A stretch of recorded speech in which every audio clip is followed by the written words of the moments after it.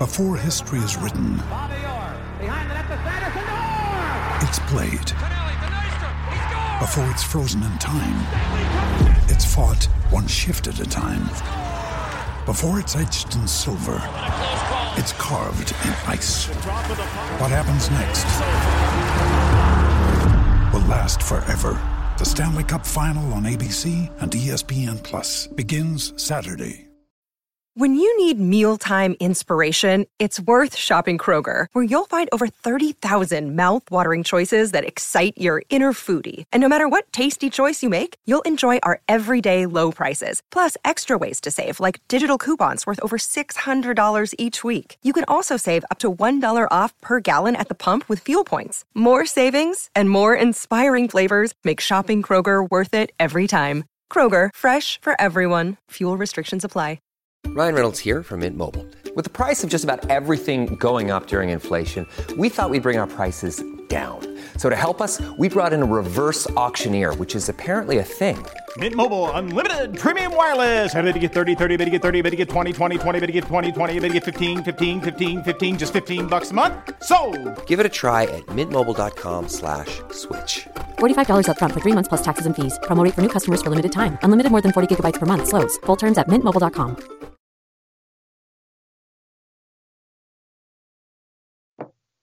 Hello, I'm Dave Hendon. And I'm Michael McMullen. Welcome to the Snooker Scene podcast. We're recording this on the morning of the World Championship Final. And Mark Selby and Shaun Murphy, as everyone knows, I'm sure, are going to contest the final. You go back, well, how far should you go back? 25 years. On a Sunday, they would have been probably Willie Thorne's Leicester, those two, as teenagers, playing in some junior event, quite possibly playing each other in the final, dreaming of a day like today. Of course, they've both been world champion already. They've both reached the top of the game. But here they are again. And here we are after 2 weeks of, well, I suppose actually much longer with the qualifiers. Finally, we know who's going to contest the most important match in the game. Yeah, and I mean, last night really looked like it had the potential to be one of those epic Crucible nights. It was 15 years ago to the day, actually, that we turned up for the evening session at the Crucible with a potential 13 frames left in the final between Dot and Ebden.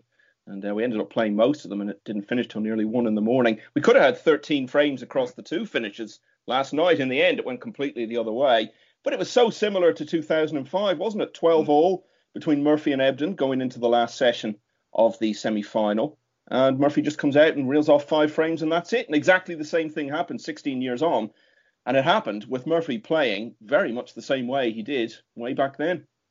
Yeah, I mean, the semi-finals, I mean, we previewed them a few days ago, and they're a drama in their own right, aren't they? They're sort of almost a tournament in their own right, because they're so long. I mean, we had the discussion, are they too long? And that's been sort of set aside, I think. But yeah, when you get down to the last day, we also memories of last year as well. You're kind of thinking what's going to happen. Let's talk about what did happen then. Let's take them each at a time. Shaun Murphy, Kyren Wilson. Kyren, I think, well, he's already home, I'm sure, goes home very disappointed. He was in control, 10-4. I mean, that first session, he made 3 centuries, just played brilliantly. But it's still a long way to go, isn't it? 6-2 up, you think he's played so well, and we can't lose this. But, there's still a long way to go. The key shot of the match, and possibly, we'll see what happens, possibly the whole tournament, was that black that Shaun Murphy potted in frame 20. If he misses it and leaves it, it's 12-8. Then you think Kyren regroups at the interval, quite possibly wins. But he didn't. He went for it. He got it. 11-9, turned the match on its head. And if Shaun Murphy's world champion on Monday night, I think that's the shot we're going to look back on, isn't it? Yeah, and I would also point equally to the end of the second session on Friday afternoon when Wilson had been 10-4 up. He'd had a chance early in the next frame, didn't make much from it and ended up losing it. So that's 10-5. That's one chance he's missed to stretch his lead. And then in the last of the session, he still got a chance to go in 11-5 up. And you'd be absolutely delighted with that. He'd have won the session and built on the big lead he'd given himself. But 46-0 up, needlessly really snookers himself on a red that he's left over the middle, has to play safe, leaves a really, really tough red, and Murphy, classic 2005 style, knocks it in. And an even better shot than that was the yellow with the rest. Yeah. He goes on from there to make the 86 and closes to 10-6. So I would say that was just as important. But both of those things were pointed to there really tell the story of the match. Wilson was in control. He had many, many chances to extend that control to a point where it was starting to look almost unassailable. Didn't take any of them ultimately, and paid the price because, we were talking the other day, are these semi-finals too long? And I said, definitely not. I think you more or less agreed. Over the 4 sessions, you get the chance for all these stories to develop that you don't have quite as much in a 3-session match. And why on earth would you want to change a format that has given us the last day of the semi-finals drama that we've seen now 2 years in a row? Well, that's the payoff for the Thursday. The Thursday is quite a non-event of a day. I agree with that. But the reward is the Saturday you get.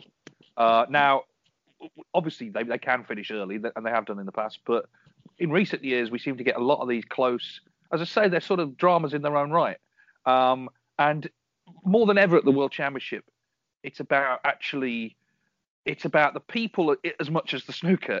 I love watching the players in these long matches, how the emotions shift. We'll come on to Bingham later, how he went from sort of top of the world to despair in that match. But Kyren Wilson didn't give much away. Murphy, on the other hand, and then this is another reason that he won it. He clearly made a decision at one point. I am going to revert to the Shaun Murphy 2005. I'm going to play as if I am just new on the scene with no mental scars, which is very difficult to do when you actually have them. To me, I think, and I said this on the commentary, so much of his run this year is about the crowds coming back. He has spent a very lonely year on the circuit, not a lot of fun away from home. People maybe don't realise he's been you talk about Milton Keynes, he's been there between tournaments on his own. No one to talk to, no one around. There was one tournament where he had, was it tendinitis or something? He couldn't walk for like 3 days in one of them. No fun at all, crawling to the bathroom, all that stuff, away from his kids and his wife. If he goes home, he can't practice. Horrible year for him. I know it's been a horrible year for a lot of people. I know that, but we're just talking about Shaun Murphy at the moment, okay? Suddenly, the crowds are back, and he's always kind of revelled in that. Of course he has. It's like you're being noticed again, and it's a sign, that things are kind of maybe getting back to normal. And suddenly he responds to that. He's getting involved with them. He's giving it the fist. He's giving it all of that. And that has been part of it. Whereas Kyren, maybe that's not his personality. I mean, he didn't seem that impressed with it. He actually said, I didn't seem impressed with it, although he had just lost in the World Championship semi-final. But that was definitely part of it for me. Murphy kind of revelling in the crowd being back. Yeah, he's the only player I can ever remember stopping a maximum attempt to ask for the curtain to be raised so that the people can see it on the other side of the arena. That just underlines so much what you're saying there.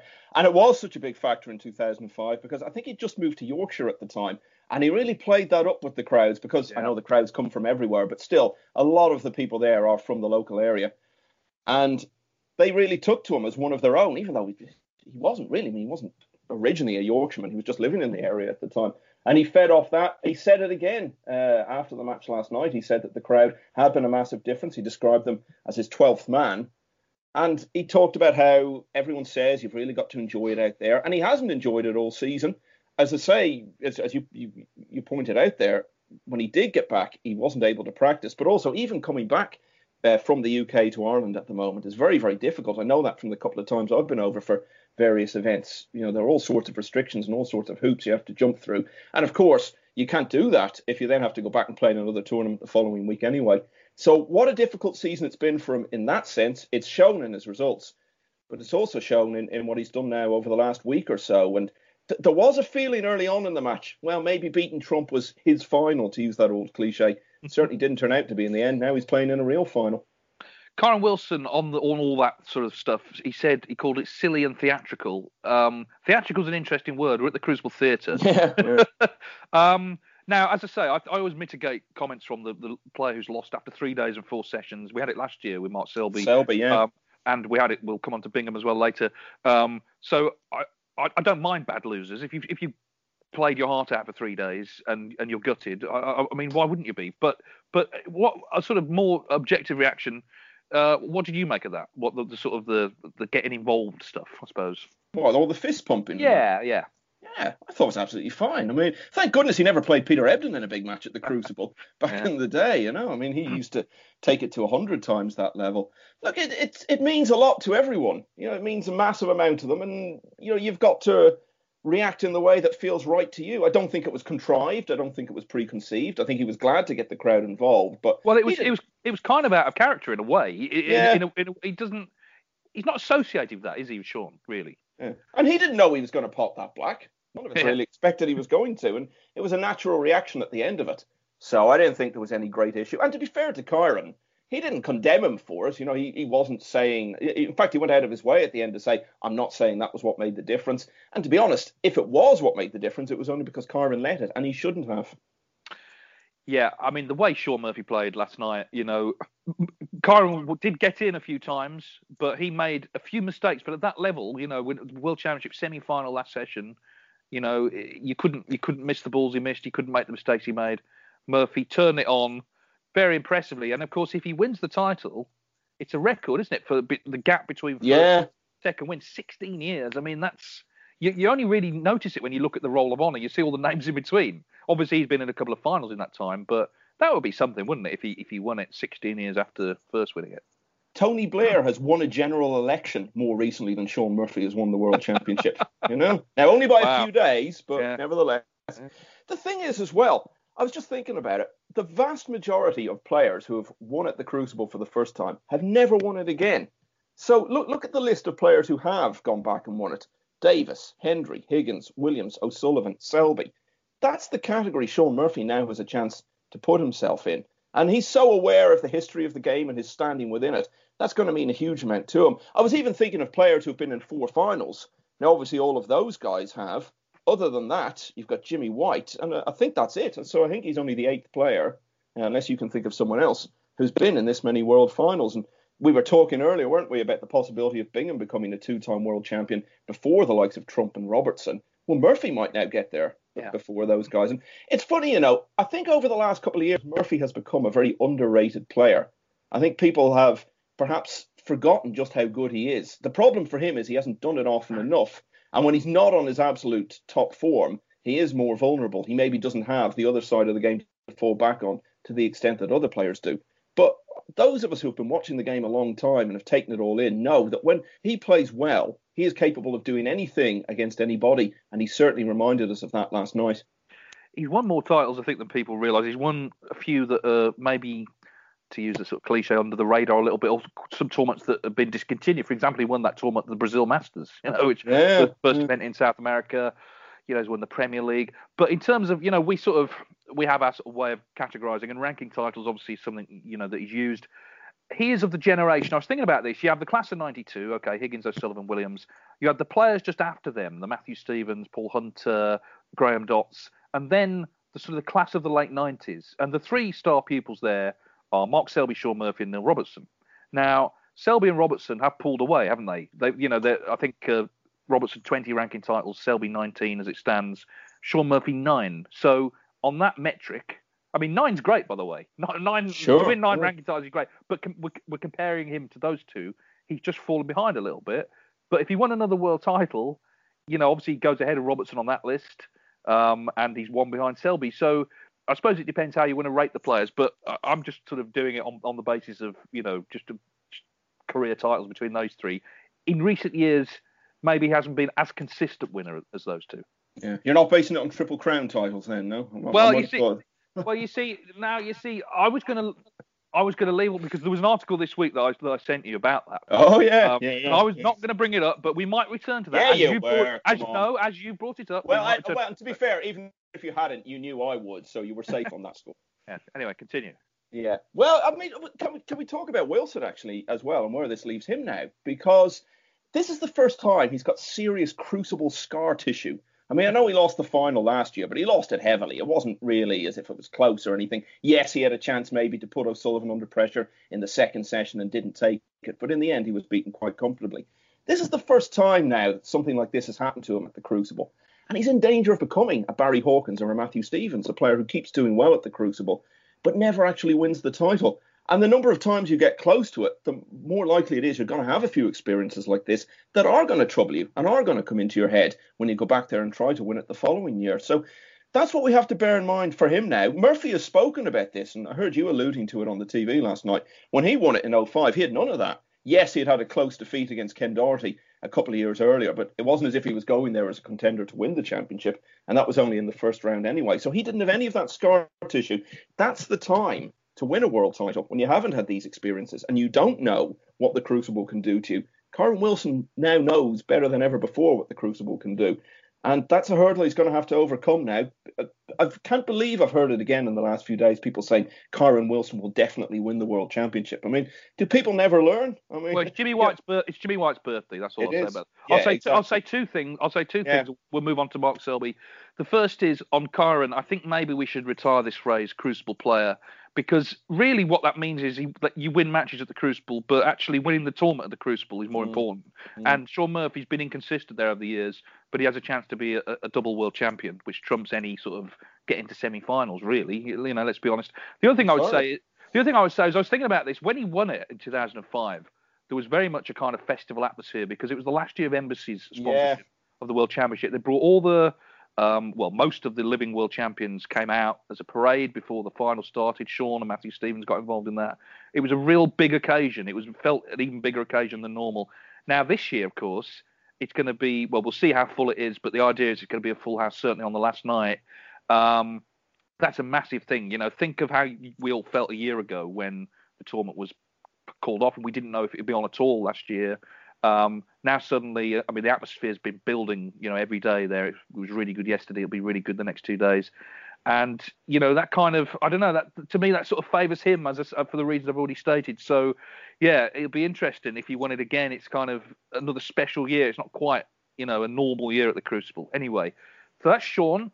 Mark Selby has now the distinction. The almanac, Chris Downer will be already, I'm sure, getting ready to update the almanac with the first semi-final to run into an extra session. Now, here's a little, you only get this on this podcast because no one else cares, right? Mm-hmm.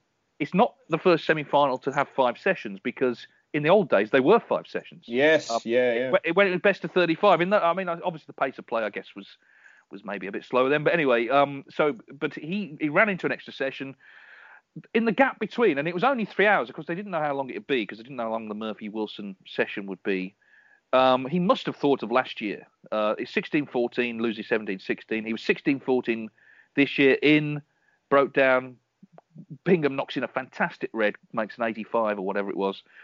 And, you know, and could have gone 16 each, definitely. In the end, once it gets to the colours, there's probably no one better than Selby to win a frame.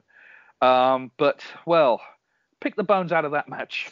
Yeah, it was 85, actually, that Bingham made. And, of course, he was going to put those thoughts in his head. You talk, by the way, about how in the early days of the Crucible, it was 5 session semi-finals. I mean, in the pre-Crucible days, if you go way back, I mean, the semis probably lasted 5 weeks. They used to play for so long.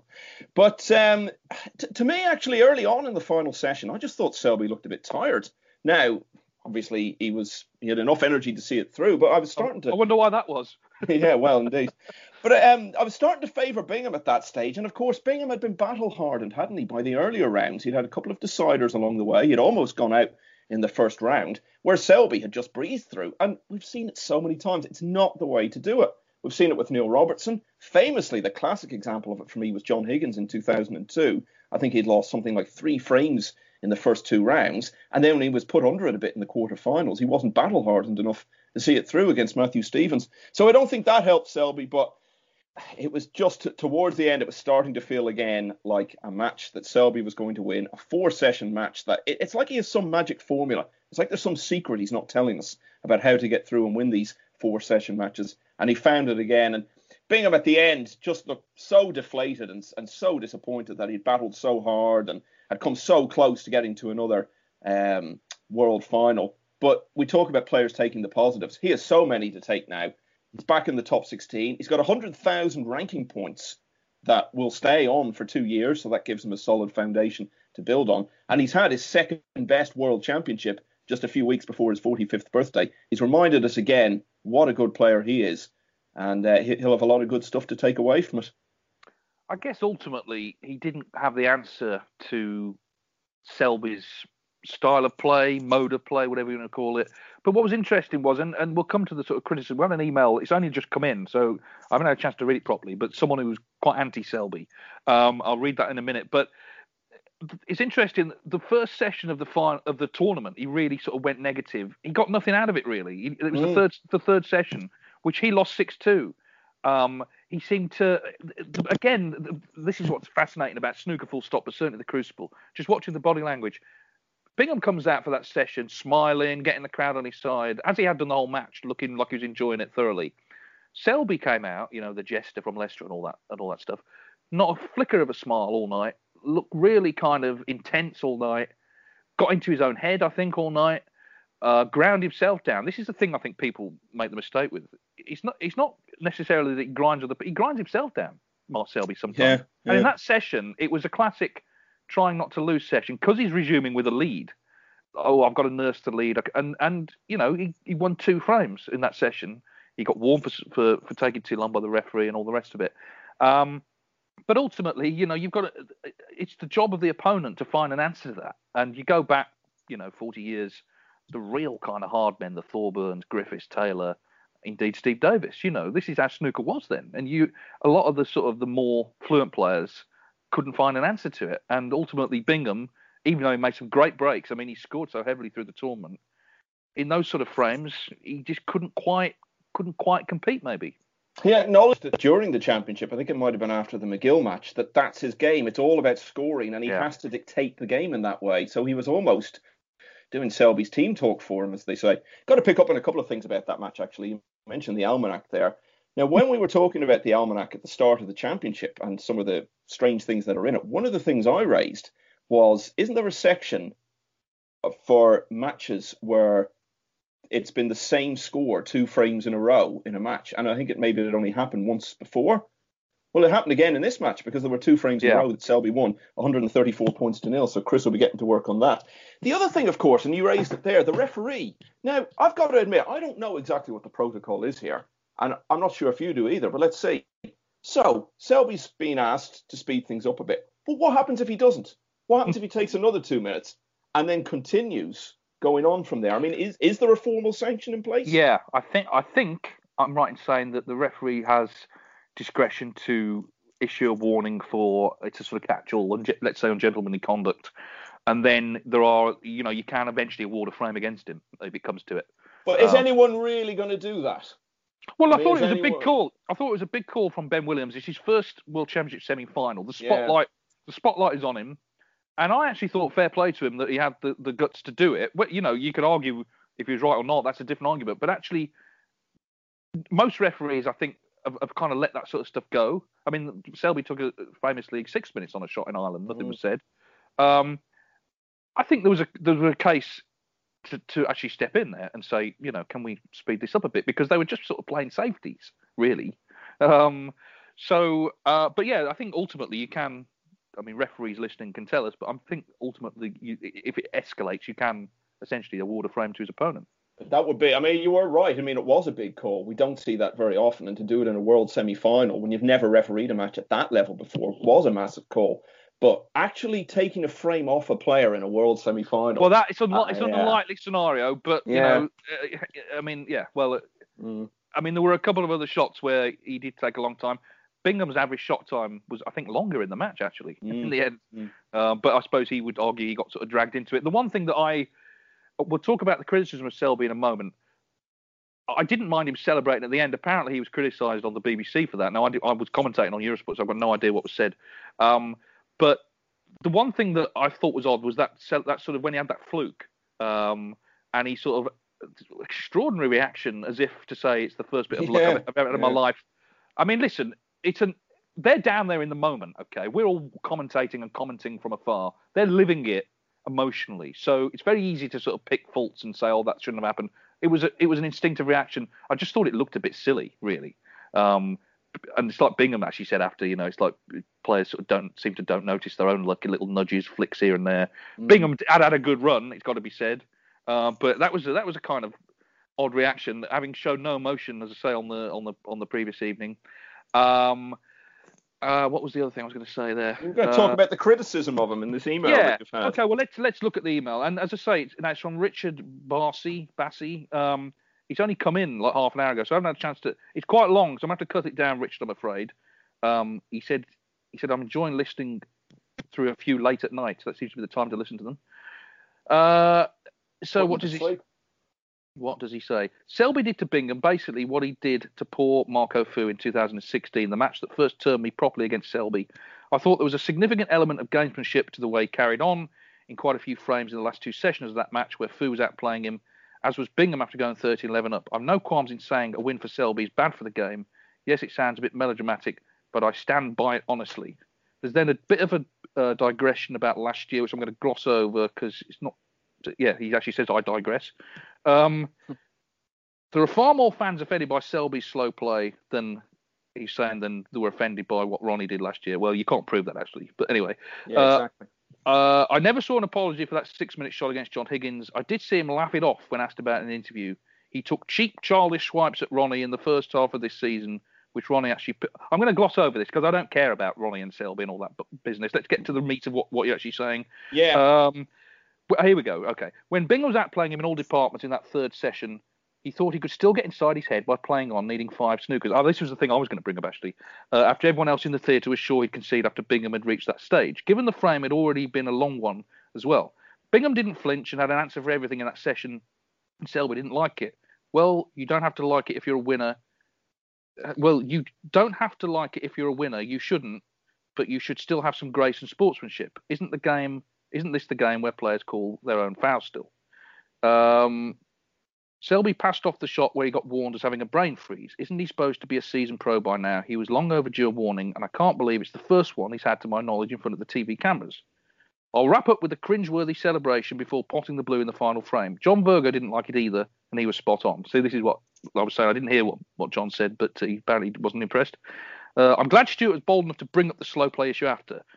There don't seem to be any repercussions for it ever. Selby pointed out that both players had about the same average shot time, so Bingham has no place to call Selby on it. Well, that's because Bingham was dragged so far out of his rhythm by Selby's tactics, he ended up having to play that way for significant periods. Richard ends with the words, "Come on, Murphy." I think we probably could have predicted, Richard, that you didn't need to say that. Yeah, you supported Sean. Well, obviously he's not impressed. To be fair, a lot of people don't enjoy Mark Selby's style of play, and they feel that he does, drag matches down to what they like to see, which is, in its personal preference, but sort of fluent play. I did have to cut some of that out because it was a long email, but what do you make of that?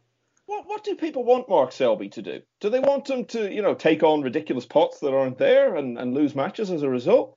I mean, Mark Selby's made, 600 century breaks? Well, nearly 700. Nearly 700. Well, there you go then. And I've said this about him so many times. If you had a player who had made that many century breaks and was obviously that good at playing the fluent side of the game, but didn't have the all-round tactical game to back it up, people would be saying, he needs to go and work on that side of the game. Well, Selby has it all. That's why he's a 3-time world champion. It might be a 4-time world champion by tomorrow. Do people think that to court favour, he should just take a different approach and have less success? I just don't understand that thinking at all, to be honest. And I mean, all this stuff about gamesmanship and fist pumping and all the rest of it, I find it all very peripheral.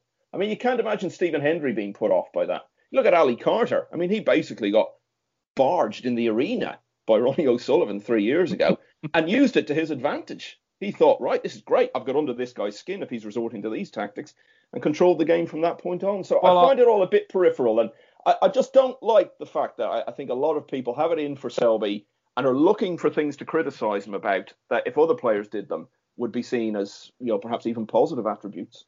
Yeah, I'll go back to, because this went out of my head, that business last frame on Friday night playing on for the snookers. It was 11:30 at night. As Neil said in the studio, people wanted to go to bed. He was doing that. I don't believe he thought he could get the snookers. I think he was doing that, definitely planting a seed. It's psychology, planting a seed to say, this is a hard match. You ain't won this frame yet. You ain't won this match yet. And to me, in a way, that's fair game because it is they are playing a match and it's, tactics come into it. But at the same time, it kind of felt like we've been here 4.5 hours already. Just give us a break, sort of thing. I'm never quite sure about this word gamesmanship because they're actually playing a game.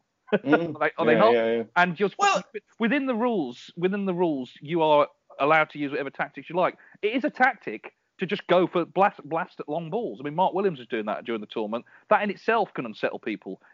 Obviously it's the opposite because it's a very open way of playing. That is a tactic in itself. It's a tactic to roll into the back of the Reds on the break-off. Pretty much everything's a tactic you do, actually. What Selby was doing, I think, actually, as I said earlier, I think he was sort of going into his own head rather than trying to necessarily drag it out. But here's the thing, okay, and this is to sort of tie in what I said about Sean. Sean, in terms of the year he's had, and actually, in some ways, sort of from his childhood as well, he was bullied at school. He's always, I guess, sort of look for acceptance and found it in the snooker world, and he's found it with the crowd in this tournament. They've embraced him, he's embraced them. Mark Selby had a very, very difficult upbringing, a very humble upbringing. His family had no money. His father died when he was young. His mother left the family. He was essentially, for a while, left on his own. Do you not think that's why he fights for absolutely everything? Because in the back of his mind, maybe even subconsciously, he's thinking this might all be taken away. I have to fight for every point, for every frame, for every match, for every tournament. And I think that's why he is how he is. He's spoken about, when he was young, he considered killing himself, So it's not just another game of snooker. These people are human beings, and they have a backstory, and they have reasons for what they do. They have emotions. We sit there sort of dispassionately, and certainly these days on social media, every little thing that happens, people have opinions on and judgments on. But we're not them. We haven't had their lives. And this is why, and both of them, I think, are very interesting characters for different reasons. As I say, they were friends when they were young. I think they're still friends now.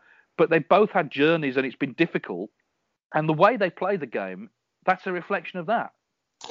I mean, I thought that I had a grasp of how important it was to the players and just what it meant to them before I ever worked in snooker. And then about 25 years ago, I started being at tournaments and seeing players and seeing them in the immediate aftermath of matches. And I don't even mean necessarily in press conferences. I'm talking about conversations that you overhear them having with the people that are there, their families, their managers, their coaches, whatever. It's only then that you really grasp just how much this means to all of these guys. And you're right in what you say. They've come from somewhere. Everyone's got a story. Nobody has as simple a life as just going along, taking up snooker, finding they're good at it, and everything working out well for them. There's always a story to it. And Sean Murphy actually spoke about this probably about 10 years ago. And this quote has always stuck with me. It was put to him, you've had to come through a lot, and you've had, troubles with your family and, troubles growing up and all the rest of it. And he was refreshing in what he said about it. He wasn't actually feeling sorry for himself. He said, show me someone who has had a textbook life. And he's absolutely right. Nobody has. And you can't judge people from their attitude and the way they go about things without really understanding every aspect and every nuance of where they've come from. And I think it really applies in the case of both of these two. You can see it in the way they approach things. And for Selby to be criticised in the way he is a lot, when you consider, how his life could so easily have gone off the rails, and he decided, no, I'm not just going to accept that fate for myself. I'm going to make something of my life. And he's done it so successfully. And sometimes you wonder, is that what people really don't like? They resent people's success and what they've achieved and their dedication because they don't have it themselves. Well, indeed. Well, people will have their own views on all of that, but I definitely think that it's an age where people do not consider all of that. It's just what they see, they react to, and instant opinions and all that says us on a podcast, by the way. Can I say one last thing about that? Yeah. Very, very often, isn't it noticeable how the people who are anti-Selby are big O'Sullivan fans? Now, you wonder, does that maybe go back to 2014? But Ronnie O'Sullivan spent the first half of the season playing all needing like 20 snookers and frames and things like that. Well, yeah. And of course, there was the business with Robidoux 25 years ago. Do those people feel that was wrong? Well, to be fair to Richard, he did address that in his email, but as I say, it was just a bit long, and he did describe it as a digression. Listen, people can think whatever they like, but we're just trying to add a bit of context to it. As I say, I think you look at Selby as a boy and what he went through, and you look at him now fighting for absolutely everything, and there's a very, very, very clear line between the two. Let's have a look then at the final. I've looked at this. Mark Selby, I believe, has played 11 four-session matches at the Crucible. Well, actually, last night was a 5-session match, but you know what I'm saying. Yeah. Four-session matches. He's won 8 of them. They've all been close. He lost to Higgins in that final, I think 18-13. And there's been a 17-14. There's been lots of 17-16s, a couple of 17-15s, and of course the 3 finals that he won were all pretty close. So he's had a lot of close four-session matches. He's won most of them. He seems to be the man for this distance. So for me, he starts favourite. Sean Murphy, though, I do think this crowd now is a dynamic that favours him. I think that will inspire him. The question is, I suppose, can he play the sort of snooker he played last night over 4 sessions? It's going to be hard to do that. He can do it in bursts, maybe. It's whether those bursts are, long enough, I think his safety's been good, actually. It's not Yeah, something it has. that he's often talked about, but that's important. I think it's important for him to win the bad frames as well. There'll be some of those, guaranteed. You'd favour Selby in them. So I guess what I'm saying is, in my mind, Selby starts favourite, but it's impossible to say with any certainty what's going to happen here. And talking about how Murphy's safety has improved gives us a chance to mention Fergal O'Brien, because we do on every other podcast, because he's played a big role in that. He had a word with him. They practice together a lot now in Dublin, and he said to him, look, you need to work on your safety game, and who better to do that with than Fergal, who'll, battle away till the end of time to try and win a frame. I suppose, look, you don't need to be a genius to figure out what Selby's going to try and do here. He'll know, as we were saying earlier, when Murphy is in his flow, he's as good as anyone and is capable of anything. Selby is quite clearly going to try and stop him do that, and there's nobody better at doing that. So that will be his game plan. But of course, just because he wants the game to be played that way, it doesn't mean it's going to be. I think what Murphy needs to do is play to his strengths. And we talk about his scoring, but I think more than anything, what we remember about 2005 is his long game and the magnificent reds he was knocking in. Now, if he puts a few of those early on in the match, that puts a bit of pressure on Selby's safety, actually. And that maybe gives him more of a chance of stopping Selby from stopping him, as it were. So I think the early frames could be very important in that regard. Murphy can't let Selby build up a lead, because that's going to be very, very difficult to turn around if he does. But there's going to be no surprises in this final, because I think nobody would be surprised now if Murphy was to win it. I do agree with you. I think Selby starts as a slight favourite. I think it's going to be close again. Wouldn't it be incredible, by the way, in this only match of the entire season, that there's a full crowd there, if they were rewarded with a final frame finish to the World Championship in the Crucible? It's about time. Come on, it's been 19 years since we had one. I said that quite early in the championship there was a sort of fairy tale feel to it. I think that possibly when McGill beat O'Sullivan that big night, and it's been building up to, Oliver Dowden, the British Culture Secretary, was there the other day, and they're all very impressed with everything that's been done. It's gone without a hitch. And that's because of all the work that's been done, let's be clear, by World Snooker Tour. I got an email from our friend in Canada, actually, David Burney, on this. He said, what a great tournament we've had. And on the eve of the final, the climax of the season, all I have to say is bravo for snooker. This is the golden age. Great talent on the table as the standard is very high. And who could have predicted a Selby Murphy final? Listening to the podcast, you're getting more and more listeners from all corners of the world. With the sports streaming service like DAZN, people not living in Britain or Europe can tune in to watch great live snooker action.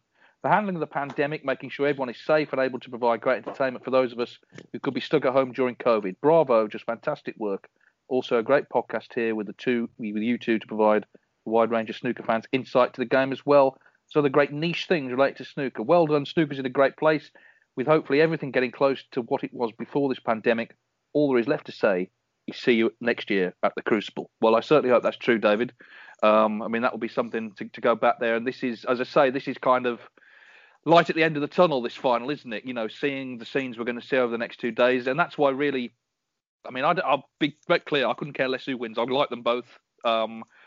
When lockdown started, I did a couple of little podcasts. I was going to do a sort of series with players. What are you up to during lockdown? It became apparent to me that they would be quite samey after a while, because basically people are just stuck at home watching Netflix, basically, and with their families. And the Crucible Classics as well that were on at that time. But the two people who I contacted were Sean Murphy and Mark Selby, because I knew if I rang them up, they would just do it, because that's the sort of people they are. They're proper snooker people. They love playing snooker. They love the fact that they've ended up, as I say, from being in those junior events in Leicester. Now they're top professionals. They represent the sport well in themselves. So I'm going to enjoy it. I think that's the thing, isn't it? Just enjoy the final. We've made it to the end. We've got two proper players there, two former champions. Selby can get to 4. Murphy can get to 2. What is your prediction then? Who's going to win? What's the score? All of that? Yeah, I think Selby just very close, 18, 15, 16, 17, something like that. I think that has to be my prediction for it. The main thing, of course, is because of who's in the final, we won't have any of that Curse of the Crucible talk next year. So bravo for that, really. You need to let that go. Says the Triple Crown man. I didn't bring it up. Well, okay. Well, as you brought that up, and you've brought it up twice now. Yeah. Des Kane from Eurosport wrote. Oh yeah. Wrote a very good piece in the week. Apparently, something was said on the BBC regarding Stuart Bingham and how important it would be to complete the Triple Crown, because obviously he's won the World Championship and the Masters. UK Championship would complete it under their metric. And Des was pointing out he'd much rather be a double world champion because that's a bigger deal. And this is the thing, and we've seen it in this tournament. I don't want to go on about this again, but the idea that there's an equivalence between those three tournaments, the Masters and the UK Championship are great events, the Masters in particular, because it kept its sort of format over the years. The UK's changed. They're great events to win, and they're great events to have on your CV. There's absolutely no equivalence. When people say, how many Triple Crown titles have you won? It's a nonsense, okay? World titles, that's what you look at. Then you look at everything else. And that's why this is a big couple of days, because if Shaun Murphy gets to he won't get to 4 Triple Crown titles, he'll get to 2 world titles. That's the important thing. There is no equivalence between the 3 events. This is our one major. And Des makes the point in golf and tennis. Yeah. They don't have a world championship. I mean, they have events they call the world championship, but not an established leading event. That's why they have these Grand Slams and these majors. They sort of make up for the fact they don't have that one marquee event. We do. This is it. This is it. But the thing is, in those sports as well, it is a big thing to win all 4 of the majors. But there's a huge difference there. I mean, in tennis, obviously, they're played on different surfaces. You've got players who've been great on grass, can't do it on clay, and vice versa. So they're played around the world in different climates. There's a big difference between them, and it tests, all the different all-round formats and forms of tennis that there are. Same in golf as well. The 4 majors, again, you've got different climates at play. I mean, the Open is played in very different weather conditions to most US Opens. The courses are set up in different ways, different styles of golf. So that's why it exists in those sports. And this thing about being an all-time great, people bandy this phrase around. It's not a real thing. I mean, it's just, it's not like a knighthood or something, that you're conferred with and it becomes a title.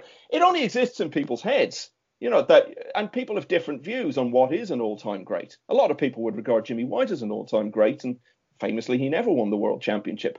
So, people have their perceptions of what it is. There are certain players who obviously everyone would put in the all-time great category. Stuart Bingham would love to be in that category. Of course he would. But the idea and the logic that somehow his claims to be in that category would have been enhanced more by winning a UK Championship, say this year, than by winning the World Championship this year, really can't see that logic at all. And he will be far more gutted over losing this, much, much more gutted than he would have been if he'd lost 10-9 in the UK final on a respot from 9-0 up. Believe me, it would mean a huge amount more to him. So it's a debate that rumbles on. Well, not on this podcast. I think we both agreed on it.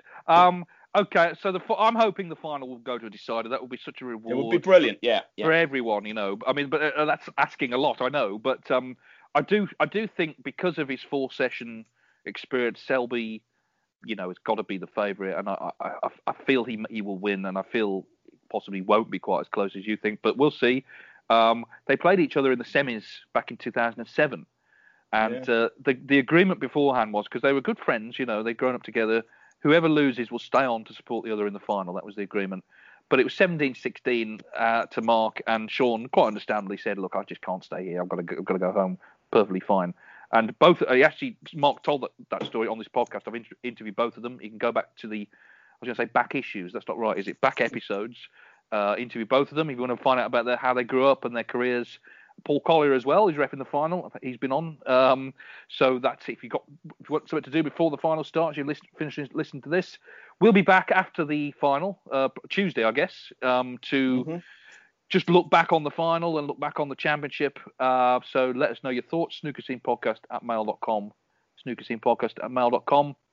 Good luck to Mark and Shaun. I hope they put on a show for everybody.